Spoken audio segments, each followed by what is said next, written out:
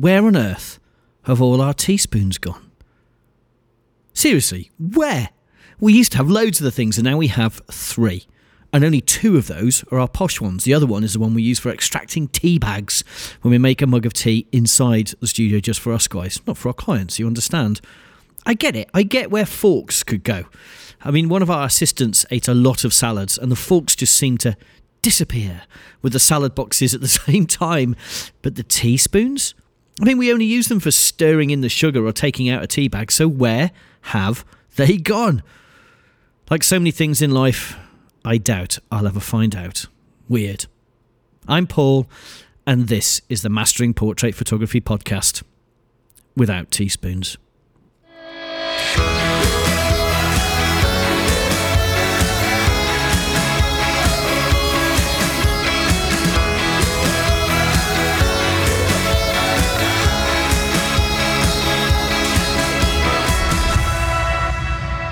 Hello one and all, hope you're well. Updates from this week, well, honestly, not much. I know it feels a bit weird if I'm honest, because I'm not shooting that much just at the moment, and that's simply because we're laying out the foundations for the rest of the year. So I have done a hearing dog shoot, beautiful, and a couple of reveals which have gone really, really well. But on the whole, I've tidied up. I've built cupboards, shelves, I've done some wiring, replaced some lights, organised a few bits, written some Photoshop scripts, written some more Photoshop scripts, written some Photoshop actions, put together a timetable of things that I'd like to do on mastering portrait photography, and organised my chargers. Now, how do chargers become quite so numerous? I seem to have hundreds of the damn things and none of them are the same. Now, I know this week the EU, the European Union, has said they want all phone chargers to be the same fitting, but really they should have a look at the photography industry, because I think I counted 8 different chargers for different purposes here at the moment, and it'd be really nice if they were all the same, but they're not. Anyway, the hardest bit of this time of year is the slight but very real pang of guilt and insecurity that I'm not actually creating any images, or certainly not in any volume just at the moment. I mean, sure, we've done a couple of weddings, a few portrait shoots, and of course our regular and wonderful hearing dog stuff, but right now it's all about setting up for the new year, sorting stuff out, making sure everything's where you want it to be, because the reality of this business is once I get into about March, the back end of March, it just goes manic and it won't slow down until January next year. And so this is a very welcome opportunity to get stuff done. Anyway, one nice thing that did happen this week is that one of my mates, David, turned up with a couple of empty wooden wine boxes. They're like tea crates. They're wooden crates. He's a wine collector, a wine buff, and these are the boxes that fine wines arrive in. I cannot believe my luck that I have someone, A, who serves us really, really nice wine, and B, is a source of these fantastic boxes, because I don't really buy props for the studio, but if I can get genuine sort of real things, these are from a friend of mine, so they have actual value to the studio, then I am one very happy bunny. And so, David, if you're listening, of course, I will happily help you empty a few more wine boxes in the coming months. Anyway, on to this week's podcast proper. This week, it's a couple of questions, or 4 questions, that were asked by a very nice person. Well, I think she's a very nice person. I've never met her, called Cara. So she sent me an email in. We get quite a few of these, and so this week, rather than just email the answers back to her, I thought it might be fun to do it in a podcast. On top of that, of course, it gives me a subject for the podcast. We're always looking for topics for the podcast, and this seemed like an opportune moment. And so I asked her if she would be willing to record her questions so that I could use them in this podcast. Hi, my name's Karen McCrory, and I'm a 5th year pupil at Holyrood Secondary School in Glasgow. I'm studying higher photography. Oh, amazing. I wish we'd had photography to study at school. We did have a darkroom and there was a photography club, but I never really had the chance to do it. I was too busy doing music, actually. And in fact, I'm not even certain the school ran a photography course. So as a photographer, I'm so happy to hear that schools are still finding the resources, the skills and the budget and the time to run photography courses at whatever level. So if I'm honest, I'm a bit jealous, Cara. So anyway, on to question number 1. What inspired you to become a photographer? Well, I've no idea really. I've just always loved it. I think like most photographers, if you asked a musician when or how did they become a musician, and I don't think many would be able to say, well, there's this one moment. I mean, I think some people did, but like most creatives, I couldn't say that. I've always had a love for it. My grandfather used to let me use his camera. I used to play with it all the time. I loved it. I loved it. My parents a little less keen, as they predominantly paid for the film and the developing. But I remember it was a Kodak Brownie. I don't think it was a box Brownie. In fact, we have an exact model of it here somewhere that Sarah, my beautiful wife, bought me as a Valentine's gift a couple of years ago. I still have some of the negatives from those days. I have pictures of my brother in particular that I took that are really, really dear to me.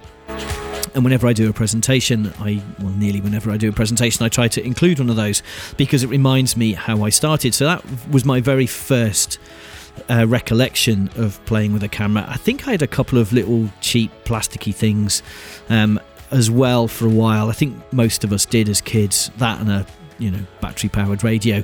My first proper camera, my first SLR, was a Zenith, and I remember saving for weeks. It cost me about 30 quid. From a little camera shop in Mold in North Wales, which is where I lived, and I did a paper round. I think I used to get paid like 2 quid a week or something to do this paper round. And I saved and I saved and I saved, and I still have that Zenith here in the studio.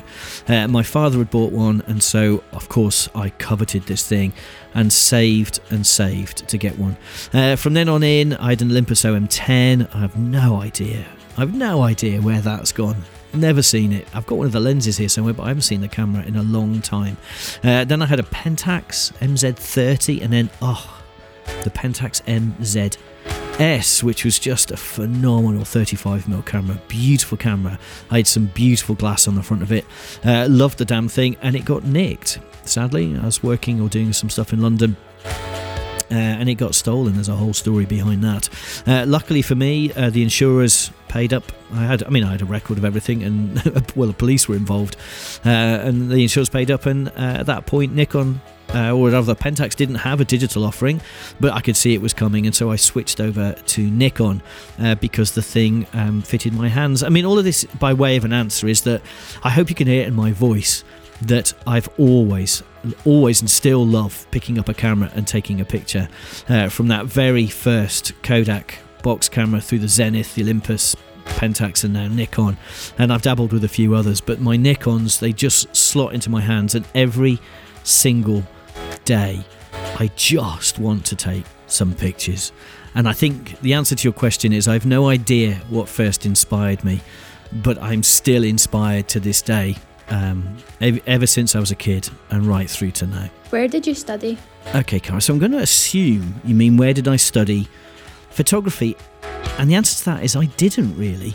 I've always had a camera and I've always had a love of it, and I've always studied other people's work, and I still love photography books of all shapes and sizes.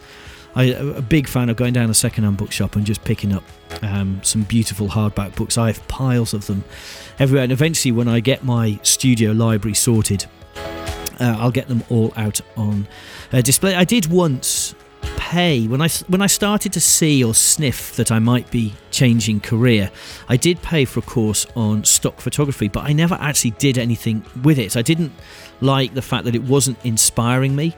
Now I think actually I would love to do a photography course now with the right lecturer and the right course, but this wasn't it. It was in the end a complete waste of money. And of course I do sometimes wish that I had trained, but mostly because for many years I felt I had something to prove because I wasn't trained. I hadn't gone to university or art college. I hadn't done the things that other people around me had done. I had trained as an industrial designer, so I do have sort of a visuals sort of background, but I never actually studied photography. And in the end, you kind of realise it's just your eyes. It's what you see and it's your heart, how you feel.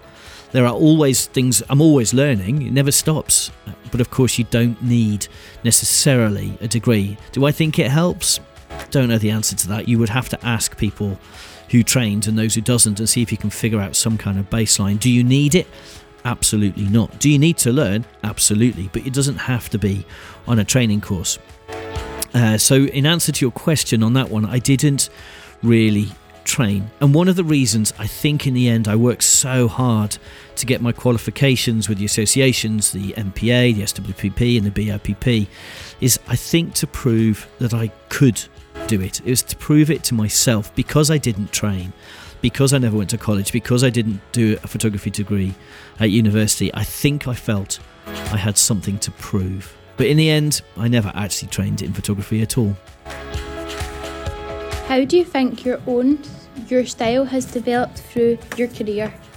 How do I think my style has developed through my career? That is an insanely good question. Well, for a long time, I never thought I had a style. If I'm honest, I was really insecure that I thought I was very middle of the road, very safe. I'm good with people and I can read light, but really, I never thought I had any kind of style. When you start out in the business, one thing that's certainly true if you wanted to make money, well, certainly it was true for us because I had to make money from it, was people would come to the studio or come to me and say, I've seen these images down the road or by another photographer, could you take something like that? And of course I'd always say yes, no problem, assuming that I could take those images. And I'd take, various styles, and so we didn't really develop a style, but I wasn't necessarily photographing the things that I loved. But over time we got much better at showing the images that I really wanted to shoot. And as you show what you want to shoot, you show your portfolio of images that you really love, people come to you for those images. And so it's a virtuous circle. As more people come to you for the thing you love, you get to shoot the thing you love. And because of that, your style becomes that very same thing. So it's kind of happened accidentally. And even now, I'm not sure that I'd ever say I had a recognisable style, but I know lots of other people do recognise my images and do say that was, instantly they recognise that's a Paul Wilkinson image. I'm less convinced. I still look at an image. Sometimes I'll see an image in a magazine and I'll say, so that's a nice image. I wonder who took that. We should go look them up, and she'll say, it's you muppet. Oh, because I'd have forgotten it, or it's an old image and I haven't remembered. So it's nice that now I think I probably do have a style, but I couldn't put my finger on what that is or how I got there. One thing that is true though is I have done an awful lot of hours with a camera in my hand, and doing that does tune you in, because I can now spot an image that I'd like to take pretty much instantly. I don't have to work too hard at seeing the image. I might have to work at getting the image, but actually seeing it comes reasonably naturally. And one thing though I think you should note is the insecurity never really goes away. And right now, one of my biggest fears is getting bored, or worse, getting boring. So every few years here at the studio, we head out onto a creative journey to see if we can change what we do just a little bit. It doesn't have to be much, but just try a different technique or a different idea. And this is one of those years where we've just set out on that journey of trying to figure, is there a new angle that we can add to the portfolio, a new element, a new something. I don't know what yet. I'll let you know. I'll let you know in 2021 if I get to there. If I get to that point, I don't think it'll fundamentally change our style, because now pretty much it's kind of everything I feel is what we do, and so I am certain that my style has evolved, but it's very hard to see it from within. You would have to actually look through my back catalogue and then make up your own mind as to whether you could see my current style in my early images or not. How do you go about taking your shots with regards to the camera settings and composition? Now that is a huge question, or at least it's a simple, easy question with a huge set of answers. If you asked, I think, any photographer that question, or those two elements to that question, camera settings and composition, I think you'd get a fairly involved answer. So very briefly, let me step through. Broadly speaking, there are 7 things that every time you create an image, you need to consider, or at least I think you need to consider as a portrait photographer. I'm sure it's very different if you are a product photographer or an architectural photographer, but as a portrait photographer, these are the 7 things that an image is built on. Firstly, your light. The light, the quality of the light, the power of the light, the amount of light rather, the softness or the hardness of the light. These are really important. The colour of the light. That's your first, and for me, primary consideration. There are things I'm not so good at, but if you get the quality of the light right, you can get away with it. There are things, so for instance, I'm not brilliant at posing people. That's not my forte, but I get away with it because I've got great light on them. Now, if I was amazing at posing, I might be able to get away with, let's say, less good lighting, less quality in the light. So each of us has our own particular tuning thing. For me, light is first. Then there's the where, the location. Where am I going to take the picture? So once I've got my light, and so I'm working in a pool of light, where precisely am I going to place someone? Now, if you have a pool of light, there isn't actually that much range in where you can place someone. Now, bear in mind, if you're about to take a really important picture for a newspaper, the light is not that important. What's really important is the story. So bear in mind that with these 7 things, you have to prioritise all the time. So I'm telling you as a portrait photographer, I'm saying this is how I do it as a portrait photographer.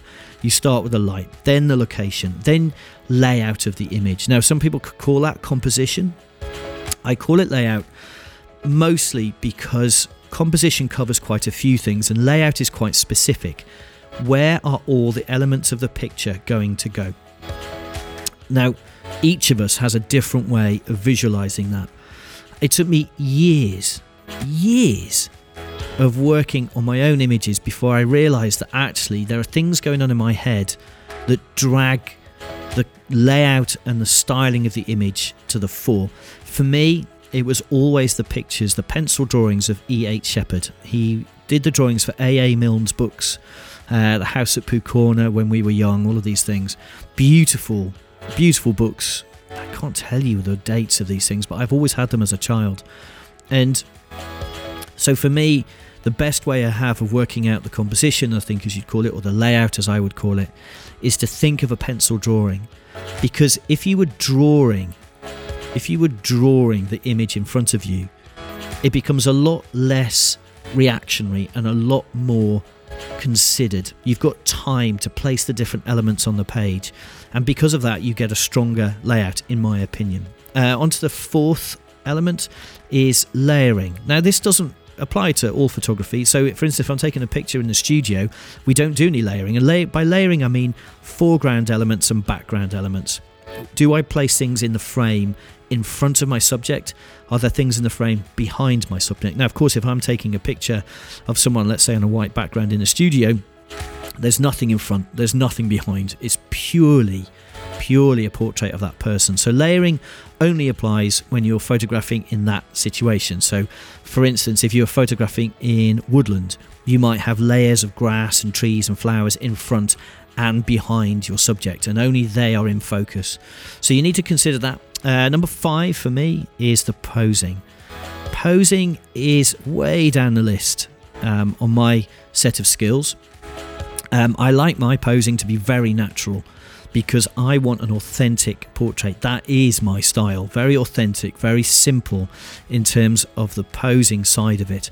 So I don't overly pose people. I will always prioritize a natural expression, contact with the eyes, great smile, almost as if you were in a conversation with that person. When you see the picture, you should feel like you were there. And so posing for me is a very simplistic approach, trying to make sure people look great. Of course, they're turned so the wide bits are not so wide, the narrow bits are wider, maybe bits that you want to be curvy are curvy, bits that you don't want to be curvy are not, etc. Normal posing. But of course, if you're great with the light, you can also light to accentuate and diminish different bits of someone's face and different bits of someone's figure. So posing is very natural, very simple. Then there's 6, which is the story. And this is really, for me, it's mostly about, do I want it to feel like you are having a happy conversation, whether you're having a serious conversation with that subject?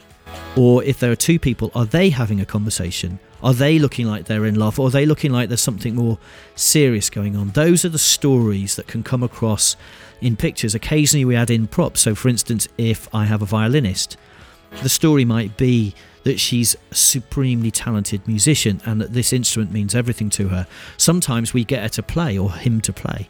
Sometimes, as I did with we had a singer in the studio recently, the story was definitely him singing. And it took quite a long time to get him to sing to me as if he meant the words. And once he did that, suddenly the story was clear. Suddenly the images had a real power to them, a real depth to them that went beyond just a photograph. You could feel it in his body language, in his expression, the muscles, the micro muscles, everything. And then the final one, which you actually asked about in the question, is how do I go about setting up the camera? Well, you set the camera, I think you set the camera at the end. Now, as you're building the image, you start to get a feel, for instance, of whether you're going to have a shallow depth of field or a large depth of field. You get a feel for, are you going to use a wide angle lens, which will have a lot more background in it, and it might exaggerate features and things, or you're going to use a long lens and come back a bit, in which case you're going to have a much flatter image, a much more movie-esque image. Those are decisions, they're creative decisions, and they're the decisions you will make, or I make, based on experience. So I know that if I want to create something unusual, like a comic book kind of image where somebody's tall, very strong, dominant in the frame, I might use a wide angle lens and get the camera down low. If I want a very flattering, very natural image, I might use a much longer lens, some 85mm, 100mm, something like that, because I know it flattens out features, it flattens the perspective. It also means I can cut out details around the edge of the frame that if I had a wide angle lens are going to be included. And so you're constantly thinking that. And then there's the depth of field, depth of focus. Do I want the face to be in focus and nothing else? Do I want everything to be in focus? You know, if I'm taking a picture of someone in their business, maybe I want a lot of stuff to be in focus. Maybe I don't.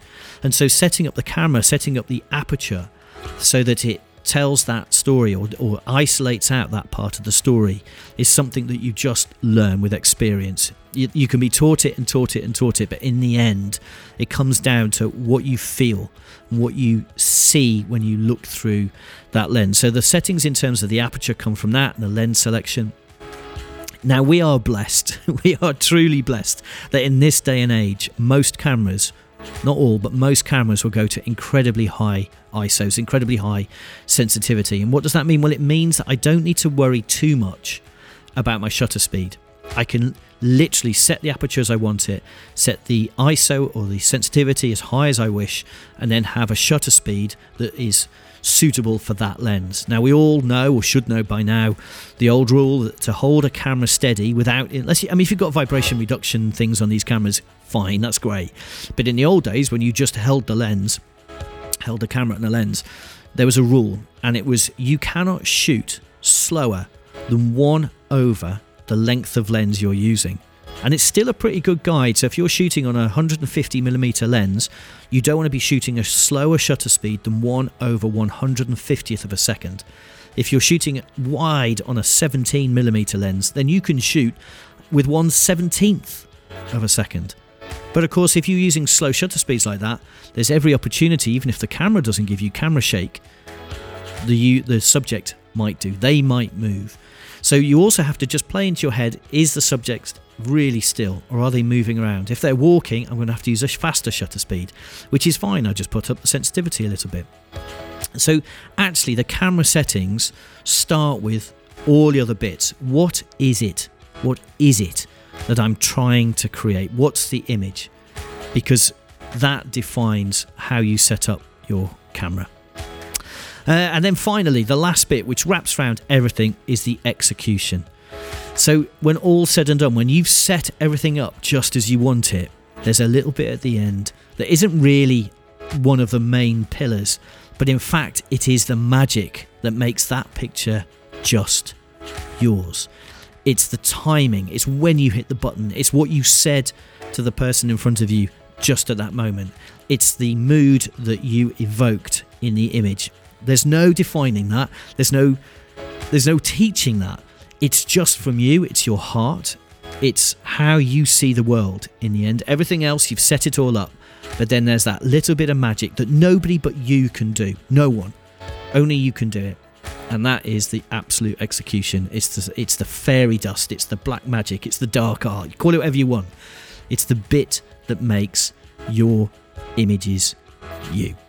Thank you. Cara, you are so very, very welcome. And thank you for going to the extra effort of sending in your questions in audio format. It certainly made it a lot more interesting for me to answer. And I really hope that you got a more interesting answer because of that. Because if I just typed it out, I don't think it would have been, I hope anyway, quite so useful. So anyway, thank you for sending those in. Right, on to closing out the podcast. Of course, I'm going to give our weekly plug for the Two Fellows 2. Is that T2F2? The Two Fellows 2, anyway, which is running from the 11th to the 15th of May. It's £795 for 5 days of photographic mayhem with myself and David Stanbury, plus Sarah, my wife, Jane, Dave's wife, and Karen Massey, who is the owner and creator of Rise RFP, another phenomenal photographer. We'll all be on hand to help in any way that we can. That's a whole 5 days. 5 days of learning high in the Italian mountains above Venice, all in a castle.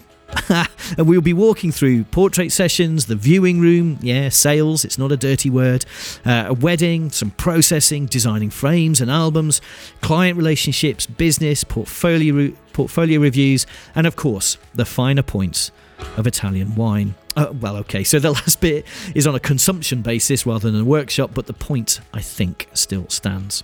And if that weren't enough, Martin Baines, CEO of the BIPP, will be on hand as well to provide an insight from a slightly different viewpoint. It really is a remarkable week, and it's a steal, £795 for 5 days, including all of that. Now, of course, you will need to add on flights and B&B, but actually that's still quite a bargain for what you get.